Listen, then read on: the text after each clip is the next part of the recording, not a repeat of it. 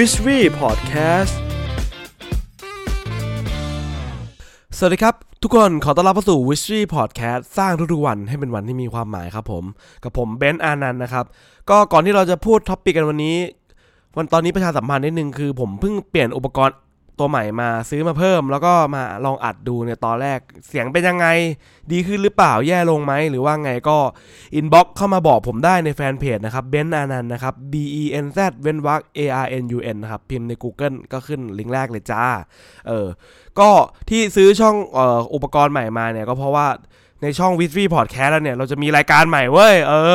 ก็คือในสิ้นปีไม่ก็ต้นปีเนี่ยเราจะมีรายการตัวอื่นๆที่เพิ่มเติมเข้ามานะครับก็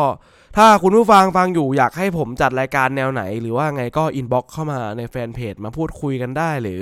ให้ฟีดแบ็กได้พูดดีไม่ดีหรือว่าเสียงเบาไปบางไปหรือว่าอยากจะแลกเปลี่ยนทัศนคติอะไรกันก็ทักกันเข้ามาคุยกันได้นะครับในแฟนเพจเบนซ์อานันต์นะโอเคครับตอนนี้เราก็จะมาพูดถึง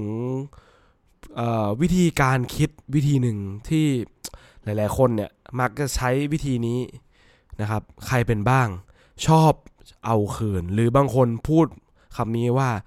เราเป็นคนที่ใครดีมาเราก็ดีตอบใครร้ายมาเราก็ร้ายตอบผมคิดว่าวิธีคิดนี้ก็หลายๆคนคุณผู้ฟังหลายๆคนหรือรอบๆตัวของทุกๆคนเนี่ยก็น่าจะใช้วิธีคิดนี้กันอยู่ในส่วนหนึ่งเลยผมก็เป็นคนหนึ่งที่ใช้วิธีนี้มาตลอดระยะเวลาในสมัยเรียนมัธยมและประถมแล้วกันนะใช้คำนี้แล้วกันคือสมัยก่อนเนี่ยผมเนี่ยก็คือเป็นหนักเลยก็คือแบบผมก็จะบอกกับเพื่อนผมทุกคนหรือคนรู้จักทุกคนเลยว่าเฮ้ยกูคือกระจกนะผมคือกระจกคือใครเป็นยังไงเราก็จะซ้อนแบบนั้นหมดใครทำดีอะไรเรากลับมาเราก็จะทำแบบนั้นใครทำไม่ดีเราก็จะทำไม่ดีกับใครแกล้งเราก็จะหาทางแกล้งเขากลับหรือแก้แค้นเขากลับยกตัวอย่างดีกว่าแบบสมมติเอาเป็นเรื่องตลกเรื่องสมมติผมไปจีบสาวเนี่ยปุ๊บ เขาเรื่องจีบสาวแล้วสมมติว่าผมไปจีบสาวสมมุติว่าผมไปจีบสาวผมแชทติ้งตังคุยกับหญิงอยู่ใช่ไหม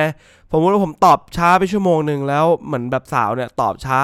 ผมมาชั่วโมงนึงผมก็จะเหมือนแบบเอาคืนไงเราก็โรคจิตใช่ไหมเราก็หมั่นไส้งั้นกูตอบกับช้าชั่วโมงครึ่งแล้วกันเสร็จแล้วเราก็นั่งเป็นไอ้โรคจิตแบบเมื่อไหร่จะครบ1ชั่วโมงครึ่งวะอีก5นาทีอีก5นาทีชั่วโมงครึ่งแล้วเว้ยเสร็จก็หยิบโทรศัพท์ขึ้นมาแล้วก็นั่งแล้วก็ตอบกลับไปปุ๊บพอตอบไปเสร็จปั๊บเขาตอบมาช้า2ชั่วโมงคราวนี้ผมโมโหเลยยิ่งปัญญาอ่อนเลยคราวนี้ก็นั่งตอบช้าแม่ง 7-8 ชั่วโมงเลยก็ สุดท้ายก็คงไม่ต้องเดานะครับทุกคนว่าผมกับคนที่คุยเป็นไงก็แน่นอนก็จีบไม่ติดนะครับก็นั่นแหละก็เป็นเรื่องปัญญาอ่อนเรื่องนึงสมัยเด็กๆทีนี้ผมก็เห็นหลายๆคนเนี่ยก็ใช้วิธีคิดเนี่ยว่ามึงยังไงก็กลับอะไรเงี้ยไปกับทุกๆเรื่องในชีวิตเลยเช่นไปเล่นกีฬาสมมติว่าเล่นฟุตบอลแล้วกันเป็นกีฬาที่กระทบกระแทกกันบ่อยก็คือมีคนเผลอมาเบียดเราก็แบบได้งั้นกูเบียดกลับแม่งเลยมึงเบียดกูมามึงเหยียบตีนกูเบียดกลับไปมาก็คอมเมนต์กันก็คือเกิดเป็นว่าไม่ได้ชอบขี้หน้ากันแล้วก็ทำให้เหมือนไม่ถูกอกถูกใจกันหรือว่าอะไรก็ตามอะไรประมาณเนี้ยใช่เสร็จแล้วไปมาก็ยกตัวอย่างผมอีกเรื่องนึงกันพอดีนึกออกพอดีก็สมัยก่อนเนี่ยเด็กๆอยู่ม.ต้นผมก็ไปเล่นบาสเนี่ยก็เหมือนเรียนชมรมใช่ไหมมันเป็นชมรมบาสเรียนวันศุกร์อะไรเงี้ยเราก็ไปเรียนเราก็เขาก็จับกลุ่มเล่นอะไรกันไปเรื่อยใช่ไหมเพื่อนผมก็เล่นอยู่ตรงเขาเรียกทีมตรงข้ามแม่งลิ้นไปแล้ววันนี้อยู่คนละทีมกันเราก็เล่นกันเสร็จเพื่อนแม่งกระโดดมาเบียดแย่งบาสผมก็ด้วยความที่ไม่ได้มองมันแย่งบาสก็เลยอยู่ดีโดนกระแทกผมก็ไอ้นี่มันกวนตีนนี่หว่าอยู่ดีๆมาเบียดกูได้ไงวะกูยืนเฉยๆมากระโดดชนกูทำไมวะผมก็ชนแม่งกลับ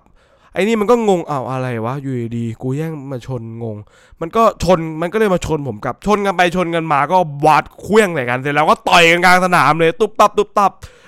เสร็จแล้วก็โดนจับเข้าไปห้องปกครองนั่งคุกเข่าก็ตามระเบียบของโรงเรียนไปนะครับสมัยเด็ก แล้วก็มีอีกหลายๆเรื่องเลยที่ผมเนี่ยก็เห็นคนรอบๆตัวเราเนี่ยก็ชอบที่จะเป็นแบบนี้เหมือนกันไม่ว่าจะเป็นกับการเรียนหนังสือแบบเอาคืนนะมึงไม่ให้กูลอกกันบ้านกูไม่ลอกกันบ้านมึงไม่สอนกูไม่สอนมึงในเรื่องธุรกิจยังไงแก้แค้นความรักความสัมพันธ์เยอะแยะไปหมดเลยที่เราเนี่ยชอบเห็นคนใช้วิธีนี้กันถ้าทุกคนเนี่ยฟังมาถึงตรงนี้เนี่ยวันนี้เราจะมาลอง ตั้งคำถามในอีกวิธีหนึ่งดูว่าคุณลองฟังวิธีคิดนี้ของผมดูนะครับตอนนั้นเนี่ยสมัยก่อนเนี่ยผมนี่ก็คือไปนั่งรู้สึกว่าตัวเองเหนื่อยมากแล้วแบบก็เหมือนไปนั่งแบบแค้นหรือไปนั่งโกรธว่าเดี๋ยวไอ้นี่มันอย่างนี้นะเราจะไปนั่งเอาคืนคนนั้นเรื่องนี้เอาคืนเรื่องนั้นกับทุกๆเรื่องสุดท้ายเนี่ยผมมานั่งสังเกตว่า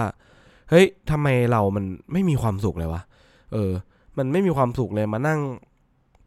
เอานู่นเอานี่เขาคืนอะไรเงี้ยเราก็ลองมองให้มันลึกๆไอการที่เราทำเหมือนกับเขาเนี่ยเหมือนเขาไม่ดีมาแล้วเราไม่ดีกับทำคืนเขาไปเนี่ยมันก็เหมือนกับเราก็กลายเป็นเขานะสิครับเหมือนมีคนมาทำไม่ดีกับคุณแล้วคุณก็บอกว่าเขาเนี่ยเป็นคนไม่ดีนะแล้วถ้าเราทำสิ่งที่มันไม่ดีใส่เขากลับเนี่ยถ้าเราคิดแบบเนี้ยเราก็จะได้คนไม่ดีเพิ่มขึ้นมาอีก1 คนดิใช่ป่ะซึ่งแปลว่าเราก็ไม่ได้ต่างอะไรเลยกับคนที่เขามาทำไม่ดีกับคุณถูกไหมครับพอตามทันนะคุณผู้ฟังใช่สุดท้ายเนี่ยตอนนั้นเนี่ยก็เลยคิดว่าแล้วเราไปด่าเขาไม่ดีไปด่าเขาอย่างนั้นอย่างนี้แล้วเราก็ไปทำไม่ดีแบบเขาคืนเพื่อให้เขารู้ว่ามันเป็นยังไงแต่สุดท้ายเราก็เป็นคนไม่ดีเหมือนเขาสุดท้ายผมก็เลยงั้นพอดีกว่าเราโฟกัสกับการที่เราเนี่ยเป็นตัวของเราเองดีกว่าเช่นเราเนี่ยเป็นคนที่เอาไงดีชอบยิ้มอย่างเงี้ยเราก็ยิ้มให้กับคนอื่นๆก่อนเพราะว่าเราเนี่ยเป็นแบบนั้นเราชอบที่จะยิ้มทักทายให้คนเรารู้สึกว่าการที่เราโดนยิ้มให้คนอื่นเนี่ยมันทำให้เขารู้สึกสบายใจแล้วก็ไม่รู้สึกบึ้งตึงกว่าเราหน้าบึ้งเราก็ไม่ต้องมานั่งดูหน้าคนอื่นนะครับว่าเขาจะยิ้มหรือไม่ยิ้มกับเราถ้าเราจะยิ้มเราก็ยิ้มเลยครับแล้วก็กับเรื่องอื่นๆก็เหมือนกันนะจริงๆว่าเราไม่ต้องมานั่งชีวิตมันเขาเรียกไม่ต้องมานั่งแก้แค้นกันไปแก้แค้นกันมาแล้วคุณลองโฟกัสดูว่าเขาไม่ดีกับคุณก็ไม่ต้องไปสนใจหรือว่าอะไรคุณก็แค่เป็นตัวของคุณคือคุณว่าเขาไม่ดีใช่ไหมคุณก็อย่าเป็นคนไม่ดีแบบเขาคุณอาจจะเตือนเขาได้ในมุมนึงแต่สุดท้ายถ้าเขาไม่ได้คิดจะเปลี่ยนแปลงคือเราก็เปลี่ยนอะไรเขาไม่ได้แล้วต่อให้เราเอาคืนเขาไปมันก็ไม่ได้ทำอะไรให้ปัญหามันดีขึ้นเขาจะรู้สึกตกใจขึ้นมาหรือว่าอะไรแต่ผมก็เชื่อว่ามันก็น่าจะมีวิธีอื่นที่มันดีกว่านี้อาจจะเป็นการพูดกันตรงๆหรือว่าเปิดใจคุยกันหรือว่าอะไรก็ตามแต่นะครับคุณผู้ฟังสุดท้ายผมก็ขอปิดด้วยคำพูดของหนังเรื่องนึงเป็นหนังอมตะที่ได้รางวัลเยอะเลยแล้วก็เป็นคำพูดของตัวเอกในหนังอมตะตลอดกาลแล้วก็ถ้าใครดูหนังก็แนะนำเรื่องนี้เลยครับหนังชื่อเรื่องว่า Forrest Gump นะครับอัจฉริยะปัญญานิ่มคือในหนังเนี่ยมันจะมีฉากนึงที่พระเอกเนี่ยนั่งกินช็อกโกแลตอยู่มั้งถ้าผมจำไม่ผิดเราก็ได้พูดเอาไว้ว่ากับคนที่นั่งอยู่ข้างๆว่าจงสุภาพกับทุกคนแม้ว่าคนนั้นเนี่ยจะหยาบคายกับคุณก็ตามมันไม่ใช่หรอกนะว่าเพราะว่าเขาเป็นคนดีหรือว่ามันเป็นคนไม่ดีแต่เพราะคุณนั่นแหละเป็นคนดียังไงล่ะสำหรับวันนี้วิทวี่พอดแคสต์ต้องลาไปก่อนผมหวังว่าเรื่องนี้จะช่วยสร้างวันของคุณนะครับสวัสดีครับผมบ๊ายบาย